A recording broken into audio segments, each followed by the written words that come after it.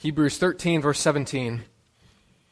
Have confidence in your leaders and submit to their authority, because they keep watch over you as those who must give an account. Do this so that their work will be a joy, not a burden, for that would be of no benefit to you. The word of God for the people of God. Thanks be unto God. You may be seated. Two big words for you: leadership, authority. What comes to your mind when I say those two words? The government. Okay. Leadership and authority. Particularly in relation to the church, right? Leadership and authority. What comes to your mind? Kind of rhetorical. I mean, you don't have to say it out loud if you want to. What's the first things that come to mind? Pastor? I think a few attitudes you might have. Nah, I'm on my own. Nobody's telling me what to do. I'll lead myself, thank you very much. I'll be my own authority.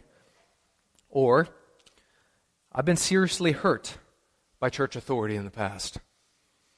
I had a pastor who abused me, so it's hard for me to trust church authority. Or, I had a good pastor. He wasn't a perfect man, but he was a faithful man. He loved our family well, he preached the word well, he shepherded us, and I'm thankful to God for him. And for you today, sitting in the pews, I'm sure all of us have an amalgamation of all those thoughts, right? Some confusion, some skepticism, some gratitude for good authority that you've been blessed with in your life. But no matter what you may think about authority, the reality is this: God has given and created authority and has given church leadership authority for the good of the church. Okay? State it slightly differently. Authority in and of itself is not a bad thing. Okay? We serve the ultimate authority, God himself. Okay? Leadership is not a bad thing in and of itself. Leadership is a gift from God given to the church for the good of the church.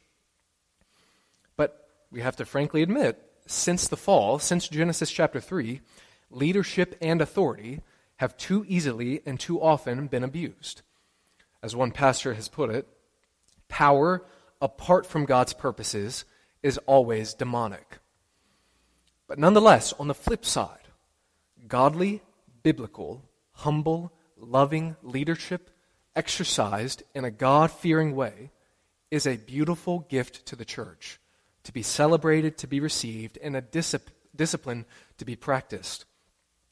So today, we're wrapping up our time focusing on the doctrine of the church. What is the church? Who is the church? What is the purpose of the church? Today, we're asking and looking at the simple question of how should the church be ordered? How should the church be ordered? In terms of leadership in particular. What is the leadership pattern that is revealed in the New Testament? What are the qualifications, the responsibilities of those in leadership? What does God's Word say about leadership? Now, before we dive into that, why are we talking about this in the first place, right? So yes, we're going through the Baptist Faith and Message. Why is that? Just simply to wrestle our heads around what are some basic doctrines that we need to be clear about in this local congregation. And if you recall, about a month ago or so when we had the baptism service, there I explained what's known as theological triage, if you might recall. Okay, so kind of three tiers of theology or doctrine. On the top tier, we've got the resurrection, the Trinity, the exclusivity of Christ, doctrines that we cannot disagree on. There has to be unity in them, and they all have to be consistent for it to be true biblical Christianity. Okay, top tier doctrines. Below that are what's known as second-tier doctrines. These are doctrines that a local church has to have unison on, has to have agreement upon, but that nonetheless, different churches can legitimately disagree upon. Okay, two of the big ones that come to mind are baptism, which talked about that a month ago, but then also the role of women in leadership. Okay, are these important issues? Absolutely. We need to see what does God's Word say about these issues. But legitimate, Bible-believing, God-fearing Christians, I believe, can disagree on those things, right? we can have legitimate fellowship with our Presbyterian brothers and sisters who may affirm infant baptism. Okay? And then below that, the third tier is what's known as, third tier, right? Things that are important, but there can be disagreement on, even in a local church. Primarily, the main thing that comes to my mind is that concerning the end times. Now, yes, we all have to agree Jesus is coming back physically, bodily, but in terms of the precise timetable as to how that unfolds, I think there can be legitimate disagreement, humble disagreement, even in a local church body. Okay? So today we're looking at that second thing. How should a church be ordered? What does church leadership look like in a local church? And it's quite simple. There's two offices, okay? Scripture makes it clear there's two offices in the church that are to be recognized. The office of pastor and the office of deacon. Okay? It's a 2-point sermon, but there's a lot of subpoints to them. But what is a pastor? What is a deacon? Who can be a pastor? Who can be a deacon? Those are the main questions to wrestle through. Lastly, last kind of prefatory comment. This is relevant for you in a few different dimensions, okay? This isn't in order of importance. Number one, these instructions in the New Testament were given to the church. Okay, so we're going to be looking at Titus and Timothy a little bit, and both of those are known as pastoral epistles. Okay, so Paul is writing to Timothy, who's a pastor. So you might be tempted to think, well, since I'm not a pastor, therefore I don't need to read it. Okay, similar type of thinking when it comes to 1 Corinthians. Okay, 1 Corinthians 7, Paul addresses the topic of singleness and marriage, but especially singleness there, okay? You might think, well, I'm not single, so that passage doesn't have anything to do with me. No, that passage was written and intended to be read to the entirety of the church. Okay, so you might not be a pastor, you might not be a deacon, but these words are meant for you to hear. But why is that? A couple of reasons. One, and why I'm bringing it up today. The Lord may, in fact, be calling some of you to be a pastor or to be a deacon. You may not have that desire right now, and that's okay, right? Desires change over time, but maybe, just maybe, the Lord is calling some of you to serve as either a pastor or a deacon. Okay, so just keep that in mind. So therefore, if you might be serving as one in the future, what does God's Word say about these? Another reason, frankly, is so that you might be praying for those who are serving as pastors and deacons, right? Again, just self-reflectively, this is kind of an awkward topic for me to, preach about, the topic of leadership, because I'm the leader up here. I'm talking about kind of my job description. It's kind of awkward. What's the point? One of the points, please be praying for me. Pray for others who are serving in church leadership. Pray that they might live godly lives, that they might fulfill the duties that God has called them to fulfill. And so those are, a few reasons why this is relevant for you today as somebody who's sitting in the pew. So let's look at each of those in turn. Number one, what is a pastor? What is a pastor? 3 terms in the Bible, in the New Testament, that are used of pastor. It is the word pastor or shepherd. Those are synonymous. The word bishop or overseer. Those are synonymous as well. And then the word elder. Okay? My understanding biblically, and the Baptistic understanding, and many other denominations believe that in the Bible, in the New Testament, those 3 words refer to the same office.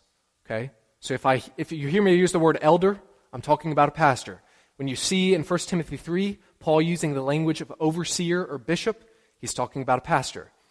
Now, it's fascinating to note that only once in the New Testament is pastor used in reference to the office of pastor. It's kind of fascinating. The verb is used in terms of you need to be pastoring, you ought to be shepherding God's people. We'll see a few of those verses in just a moment. But in Ephesians 4:11, that's the only reference to the pastor as an office. The more frequent title is elder or presbyterios. Okay, that's Presbyterian. That's where we get the word elder from. All right, so those are all synonymous, though, nonetheless. What is a pastor supposed to do? What is the role of a pastor? This is a very important question to ask. One, so you can be praying, but also what you can be expecting from pastors in general. What should pastors be doing? Number one, oversee or manage the affairs of the church. Oversee or manage the affairs of the church. 1 Timothy chapter 5, verse 17. Paul says that there are elders who direct the affairs of the church. He says, in context, it says, the elders who direct the affairs of the church well are worthy of double honor, especially those whose work is preaching and teaching. So simply put, what is the role of a pastor? In part, oversee, manage the affairs of the church. Titus chapter 1, verse 7, Paul likewise says there, an overseer or a pastor manages God's household. Okay? Number 2, what does a pastor do? Care for the flock. Care for the flock. Acts chapter 20, verse 28. Keep watch over yourselves and all the flock of which the Holy Spirit has made you overseers. Be shepherds of the church of God, which he bought with his own blood. 1 Peter 5, verses 1 to 3. This is a very central key text to remember. 1 Peter 5, 1 to 3. To the elders among you, I appeal as a fellow elder and a witness of Christ's sufferings, who also will share in the glory to be revealed. So explicitly, Peter is addressing, hey, pastors, listen up. These are your instructions. Be shepherds of God's flock that is under your care, watching over them, not because you must, but because you are willing, as God wants you to be. Not pursuing dishonest gain, but eager to serve. Not lording it over those entrusted to you, but being examples to the flock. Shepherd God's flock. Thirdly and finally, instruct in the word. 2 Timothy chapter 4, verse 2, the short little command, preach the word. 2 Timothy 4, 2, preach the word. But also Titus chapter 1, verse 9. Titus 1, 9, what does Paul say? He, who's he? A pastor, right? An overseer, a bishop. He, the pastor, must hold firmly to the trustworthy message as it has been taught, so that he can encourage others by sound doctrine and refute those who oppose it. But also, as we'll see in just a moment, from 1 Timothy 3, part of the qualifications for who an elder must be or a pastor, they have to be able to teach. Okay, so inherent within what a pastor does and is the component of prophetically communicating God's word. What does prophetically mean? I'm not necessarily talking about in the context of me looking up and saying, Lord, what's the new revelation you want me to share with your people? I'm not saying that. Prophetically meaning speaking God's word directly to God's people. Making it very, again, not making it, but conveying the relevance, the importance of it in a very tangible, immediate way. Okay, that's what prophecy is. Prophecy is in part the future, okay? But more and more in the Old Testament and in the New, prophecy typically means forth-telling, preaching God's word to the modern-day people, not just about what happens in the future, okay? But regardless, that's what the responsibilities of a pastor are. If you forgot all of that, think about the simple imagery of shepherding, okay? What is a pastor supposed to be doing? Think about the image of a shepherd. Of all things that a literal shepherd does, just think about it. If you've never seen one physically, just imagine what they would do. Okay? They feed the flock. They lead the sheep across valleys. They protect the sheep from wild animals. They tend to the sick and mend the injured. They chase after the strays, calling them back to the flock. But what's the underlying reason the shepherd does all of this? Have you thought about it? Why does a shepherd do all this? It's not rocket science. Why does a shepherd do all these things? Let me hear somebody say, why does a shepherd do all these things? Say it again? Prophet? Kind of. Okay, that's not what I'm going with. They're his? Oh, he cares? What was that? The good of the flock. That's kind of what I was looking for, okay? Why does the shepherd do it? To see that the sheep are healthy, okay? To see that they're healthy. To see that they're full grown, but to also see that they'll reproduce, okay? Now, in relation to earthly pastors, right, humans, it's not one-to-one correlation. Understand, it's an analogy, it's an illustration, but there's a lot of overlap. What is the role of a pastor? Feed the flock the truth of God's word, the bread of God's word. Walk with members through the valleys and the mountaintops. Warn God's people about false teaching, about going astray. Call back the stray and the people who are unengaged. Tend the hurting, the downtrodden, with the hope of God's promises. Why? Why do I stand up here week after week? Why did I take on the role of pastor in the first place? To see the flock of God healthy.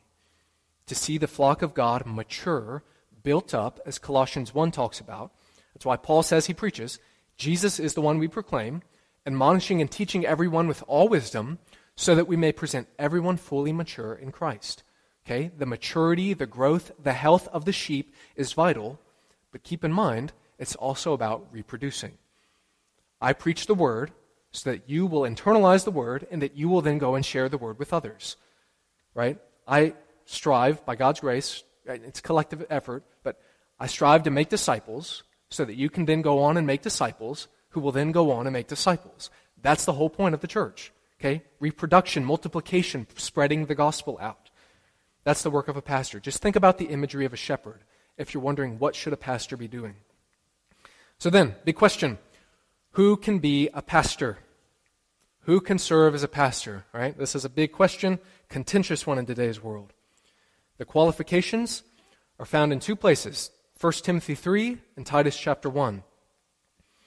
1 Timothy 3 and Titus 1, if you want to kind of flip-flop between them. But for the sake of time, I love what one pastor did. He distilled all of these qualifications down to 6 categories that encompass a lot of the specifics of what it means to be a pastor. Okay? So 6 qualifications of who can be a pastor and who ought to be one. Number 1, this is from 1 Timothy chapter 3, verse 1. This person must desire it. Okay, 1 Timothy 3:1. Here's a trustworthy saying. Whoever aspires to be an overseer desires a noble task. Simply put, there has to be some desire for it. They have to want it to a degree. 1 Peter 5, verses 1 to 3, we read that one earlier. Right, Peter says, be shepherds of God's flock under your care, not because you must, but because you're willing, as God wants you to be.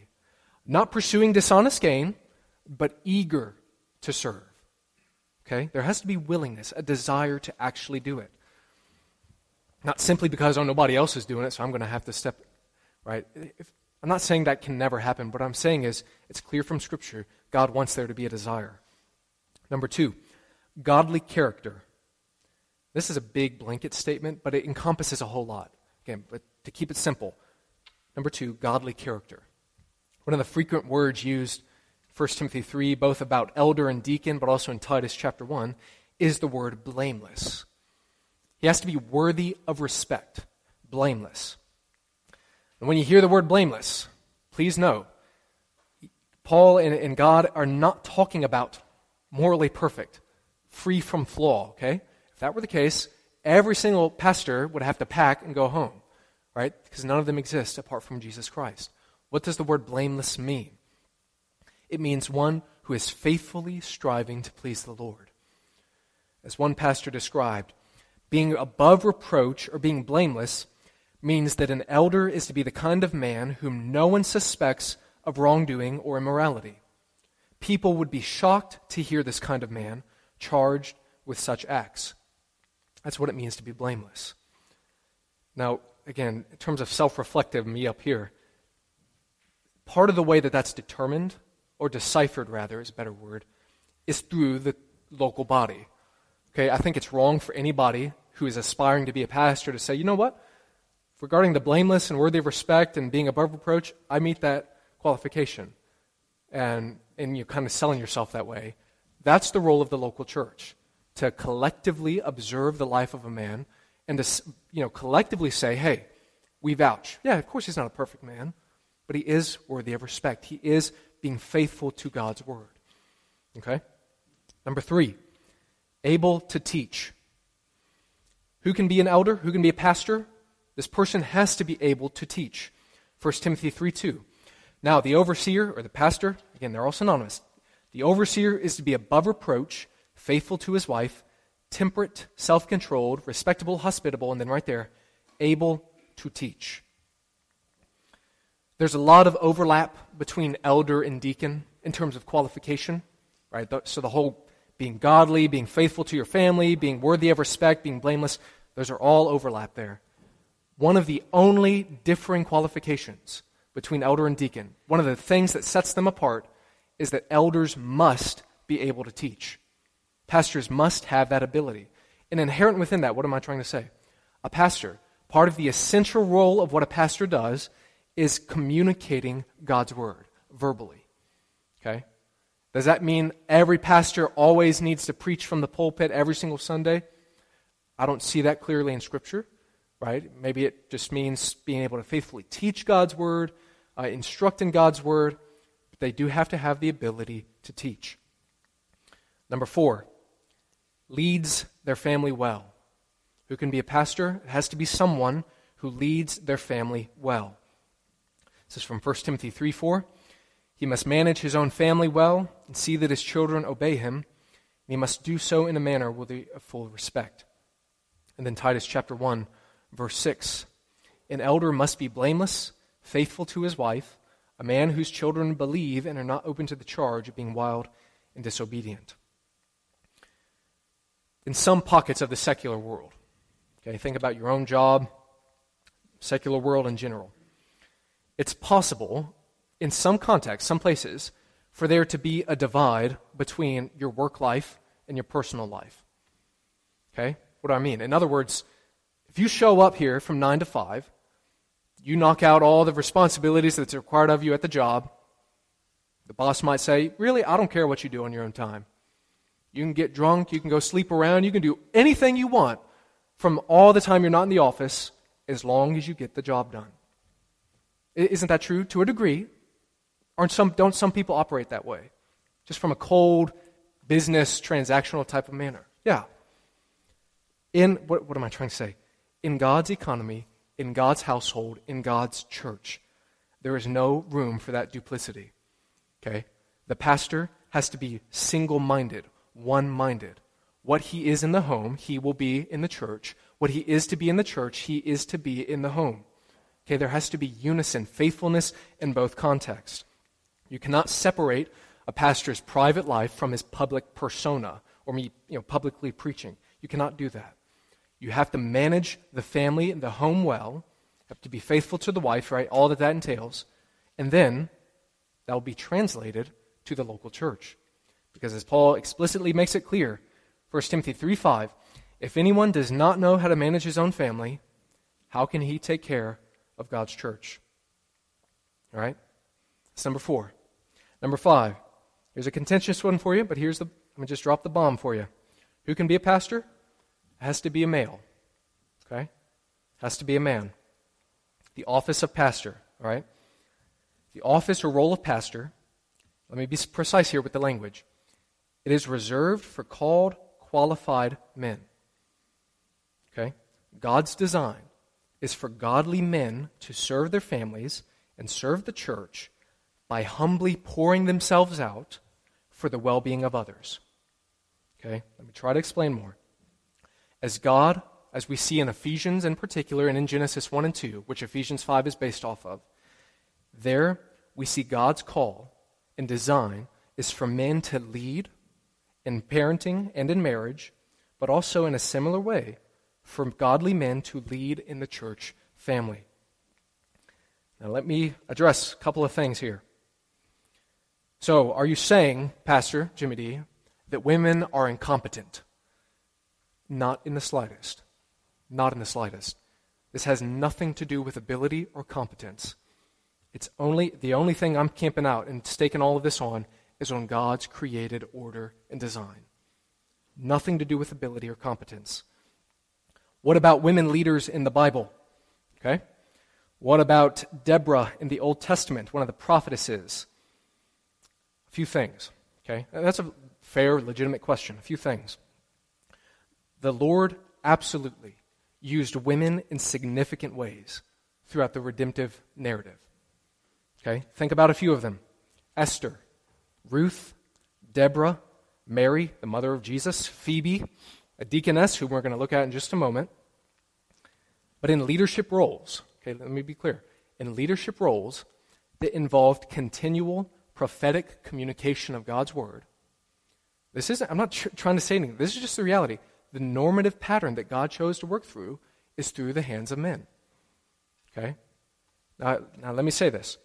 When it comes to Deborah, or think about 2024, modern day examples of women who might be serving as pastors. Think about, one of the contexts people might bring up. What about sub-Saharan Africa, where there's no godly men, no qualified called men around, but there is a faithful woman who loves the Lord, who wants to see people grow up in the Word of God, who wants to share the Word of God with people? Are you saying that person, that woman, cannot be a pastor? Understand my heart. I'm not asking, what can God do? I'm not asking what's possible, but what I'm asking is, what is God's normative plan and design?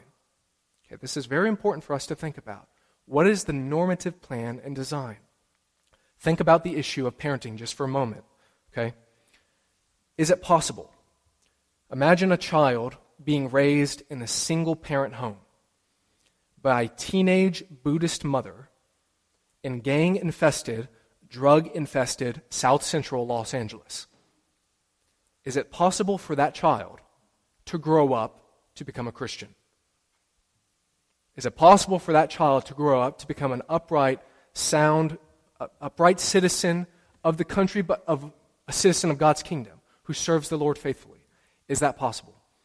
Is it possible for that child to grow up to become a pastor and lead a Bible-believing church? Yes. In fact, that is the testimony of Vodi Balcom, one pastor I've benefited from listening to. But the simple question, is it possible? Of course, God can work through anything. But the question is, what is God's design for the home? Is that God's normative desire for the home? No, it's not. What's God's desire for the home? One man and one woman, bound together, the holy matrimony of marriage, being equally yoked, right? Serving one another mutually, selflessly, with grace, with humility, with love, with patience, raising up children in the fear and admonition of the Lord, instructing them in the ways of God, instructing them in the Word of God from the time they are born. That's God's design. It's the perfect design. Everybody falls short of living up to that perfectly, right? There are plenty of scenarios where that does not happen. The case of Vodi Balcom. But brothers and sisters, my heart's desire is for us to ask, what is God's intended design? Okay? And I believe that transition back to the church leadership role, I believe the Baptist Faith and Message sums it up succinctly. And I don't really want to say more than that at the moment. Because let me just read this for a second. The Baptist Faith and Message says, while both men and women are gifted for service in the church, the office of pastor or elder or overseer is limited to men as qualified by Scripture. A couple things there. Number one, understand what I said and what I didn't say. Just because you're a man does not mean you can be a pastor. That is not at all God's picture. Just because you're a man doesn't mean you can be a pastor. You have to be called and qualified for it. Okay? You might be called, there might be somebody called to the ministry, but they're not yet qualified yet. Maybe they've only become a Christian in the past 3 months, but they have this desire, they're aspiring for the ministry, but they're not yet fully mature yet. Okay? There also could be somebody who's qualified. There could be men who are godly, who are faithful, but they're not at all called to the ministry in terms of being a pastor. And that's okay. It's not for everyone. God's word is clear about that. It's only for called, qualified men. Now, church, why did I just spend so much issue on this? Okay, a couple things. One, I mentioned it earlier. Think about the theological triage. This is not the flashpoint of Christianity. Okay? This is not the most important doctrine in Christianity. Far from it. Is it important? Absolutely. Should we think about it? Should we wrestle through the text? What does God's word say? Absolutely. But I do believe there can be some wiggle room here in terms of, what about the church down the street who has a lady pastor? Or what about my friend who I know who might be serving as a lady pastor? Right? All these different components. There's a whole lot of ways to apply this. My heart, okay, think about locally here at Hillsborough Baptist Church. The only thing that we can do as a church is see that we ourselves are well ordered. My desire, my passion in life, my passion in ministry, it's not to call out and correct all those people who might be doing that, or in similar fashion for Presbyterian and Anglican brothers and sisters. My heart's passion is not to try to correct them on their understanding of baptism, okay? That's not my heart. Our heart needs to be, how can we as a local church, Hillsborough Baptist Church, be well ordered? What does God's Word say? How can we submit to it together? There's that component, but also this, and this is a big one. This issue is being assaulted so heavily by Satan. I'm not talking about the issue of pastor. I'm talking about the issue of gender, okay? The issue of gender and sex in the Western culture is heavily being attacked by Satan. Because Satan, everything that God creates that's good, he always wants to twist it and pervert it and malign the good intention behind it. So when it comes to sex and gender, what does Satan want to do? He wants to sow confusion. He wants to erase any differences at all. He wants to erase all of that. Now, yes, are there similarities between men and women? Of course. But are there differences? Absolutely. Okay? Satan wants to blur that whole picture. Say, if you can be a man, you can be a woman, you can be a so on and so forth, okay? In my heart, we as a church, we need to be clear and contend for God's good design of gender, beginning with Genesis 1 and 2. Right? It's much bigger. It's not just about the whole pastor thing. That's part of it. It's about what is God's design for gender? What is God's design for sex? For the sexes, for man and woman, for male and female. What's God's design for it? Because as we submit to His design, that's when we best flourish. Right? As one pastor said, I don't write the mail, I'm just called to deliver it. Okay? And if you have questions about this, I'm more than happy to talk about it. There's a myriad of ways of how does this apply, how does this work out practically, and I'm still wrestling through it. I still need your voice to figure out how do we apply that and faithfully live that out as a church. For example, back in Lynchburg, where my wife and I, we were members at, they were maybe not as infant of a stage as maybe I am or we are here, but they were wrestling through this whole topic, women in leadership. Where's the line? How can we honor women? How can we include women? And, they were wrestling with the topic of can women share, let's say, at a Wednesday night gathering. So it's not the Sunday morning thing, but it's a Wednesday night gathering of both men and women. It's not the technical official Sunday morning service, but could a woman share there in front? They were wrestling through that, right? How do you practically live this out? A lot of questions to answer. I simply say the office of pastor is reserved for called, qualified men. But then the last one, number 6, okay? Number 6, who can be a pastor? An established believer. This is from 1 Timothy chapter 3, verse 6. He must not be a recent convert, or he may become conceited and fall under the same judgment as the devil. So simply has to be somebody who's established in the faith. How established? God's word doesn't say. That's where the role of the local church comes in, okay? Does it have to be a year, 2 years, 5 years, 10 years? How long do you have to be a Christian? All God's word says can't be a recent convert. It's to be applied and worked out through conversation, through wisdom. Okay. Number 2, that's what a pastor is. What is a pastor supposed to do? Who can be a pastor? Number 2, the second office of the church, the office of deacon. The Greek word is diakonos. Diakonos. What does that word mean? Simply means servant. Okay? A deacon is simply one who serves. So in a sense, every single Christian is called to deacon as a verb. Okay? Every single Christian is called to serve. Absolutely. But Scripture in Philippians 1:1 highlights that there is an office, a formal set-apart office of deacon. Philippians 1:1. Paul and Timothy, servants of Christ Jesus, to all God's holy people in Christ Jesus at Philippi, together with the overseers and deacons. Let me just say this one right at the outset. No church can survive without the faithful service of deacons. Okay?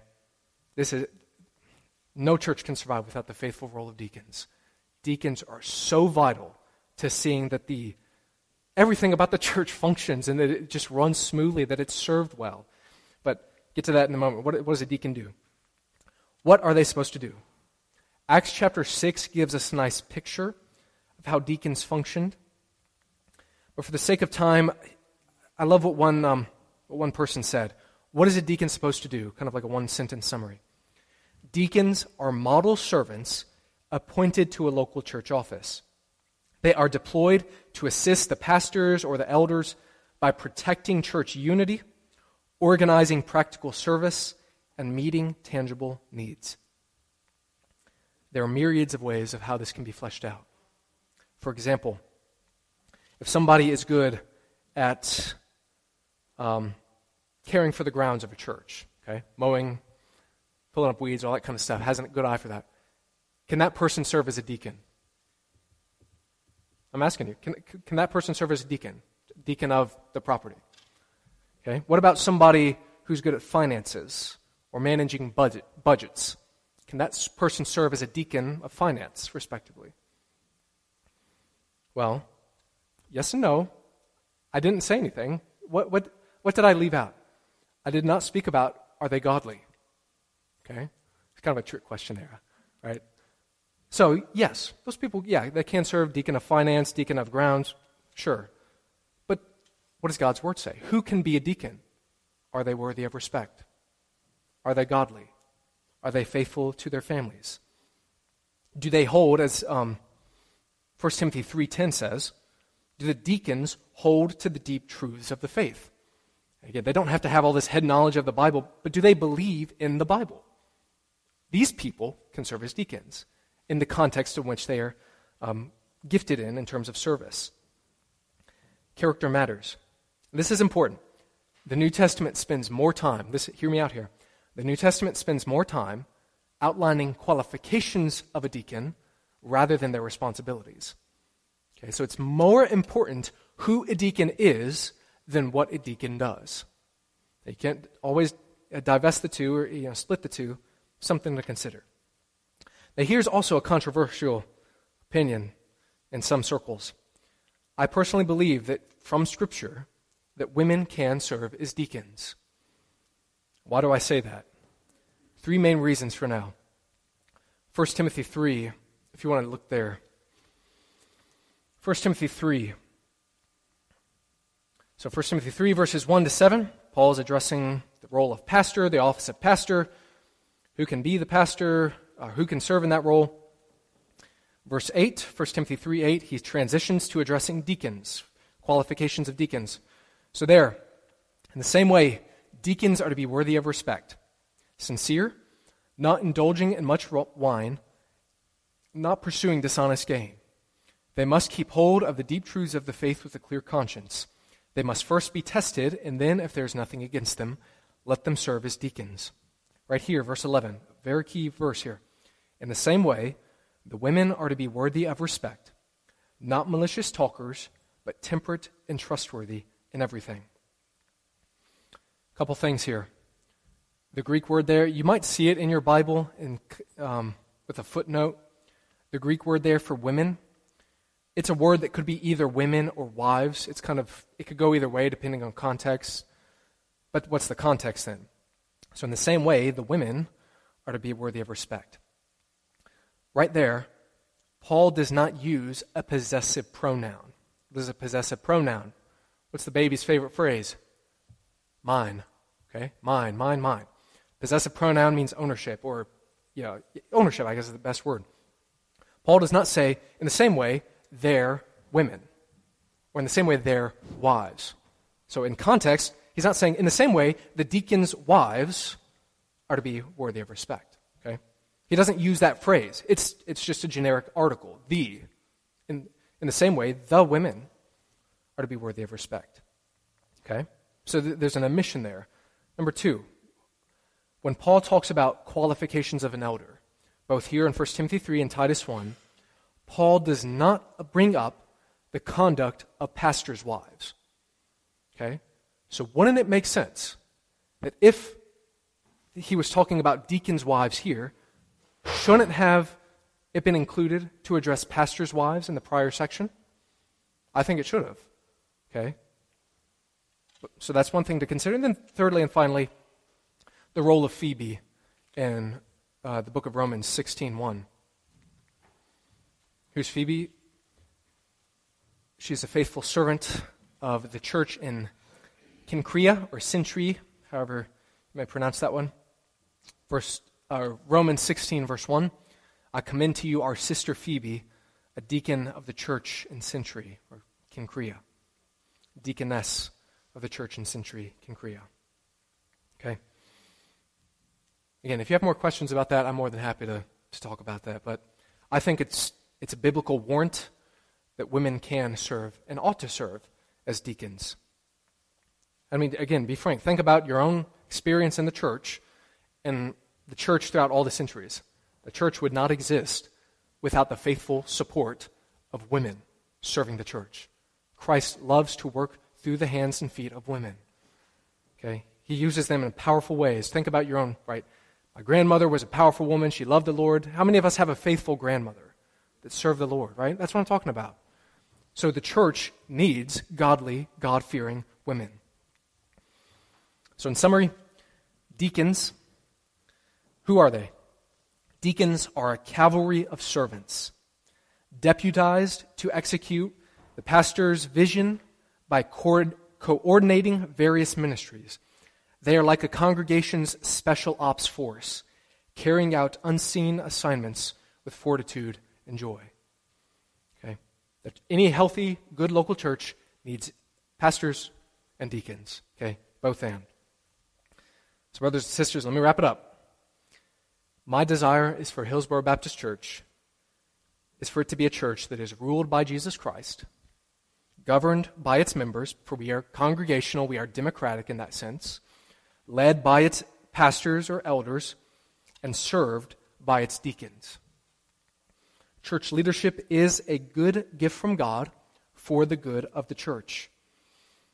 As one pastor says about authority in general, a world without authority would be like desires with no restraints, a car with no controls, an intersection with no traffic lights, a game with no rules, a home with no parents, a world without God. It could go on for a little while, but before long, it would seem pointless, then cruel, and finally tragic. Authority is good, it's needed, but it ought to be exercised biblically in a God-fearing, God-honoring, humble, loving way. And when it is done so, and where we began, that opening verse in Hebrews 17,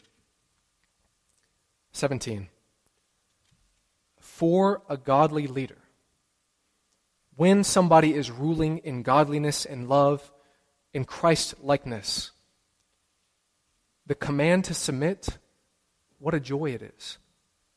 That's God's design, okay? Submission is a good thing in God's design. Have confidence in your leaders and submit to their authority, because they keep watch over you as those who must give an account. Do this so that their work will be a joy, not a burden, for that would be of no benefit to you. Any healthy church needs healthy leaders and healthy servants. Healthy leadership, healthy submission, all around. We're a broken church. We're not going to do it perfectly here at Hillsborough. But by God's grace and by God's power, I want us to do our absolute best to do that. Amen to that? Amen. All right, in conclusion then, if you want to go to the next slide, I want to just go over what does the BF&M say about the church, since we've been going over it for 4 weeks. So if you will, this is read this out loud with me to see what the BF&M says. A New Testament church of the Lord Jesus Christ is an autonomous local congregation of baptized believers associated by covenant in the faith and fellowship of the gospel, observing the two ordinances of Christ, governed by his laws, exercising the gifts, rights, and privileges invested in them by his word, and seeking to extend the gospel to the ends of the earth. Each congregation operates under the lordship of Christ through democratic processes. In such a congregation, Each member is responsible and accountable to Christ as Lord. Its two scriptural offices are that of pastor, elder, overseer, and deacon.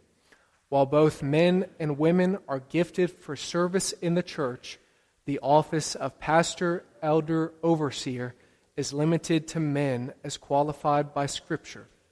The New Testament speaks also of the church as the body of Christ, which includes all of the redeemed of all the ages, believers from every tribe and tongue and people and nation. Let's pray, and then we'll close with the doxology.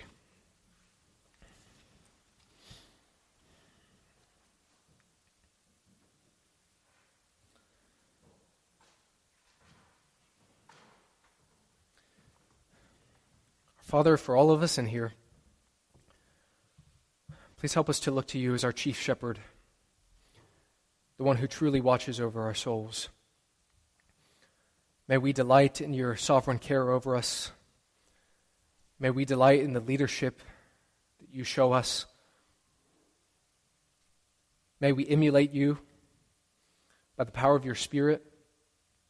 May we follow after your patterning, the way that you do it. May we follow after what your word says. And in this very, very, very, very, very messy work of church, because not only where two or three are gathered, are you there? Where two or three are gathered, there is undoubtedly conflict in some way, shape, or form. As we as broken people strive to live out your word, as we strive to gather together to be a local church body, will you please help us to interact, to serve one another with love, with humility, with grace, for that is how you treat us. Help us to be patient with those who may disagree. Help us to be loving and forgiving to those who may hurt us. Help us to look to you for wisdom through it all. Thank you, Jesus, that you never give up on us. In Jesus' name we pray. Amen.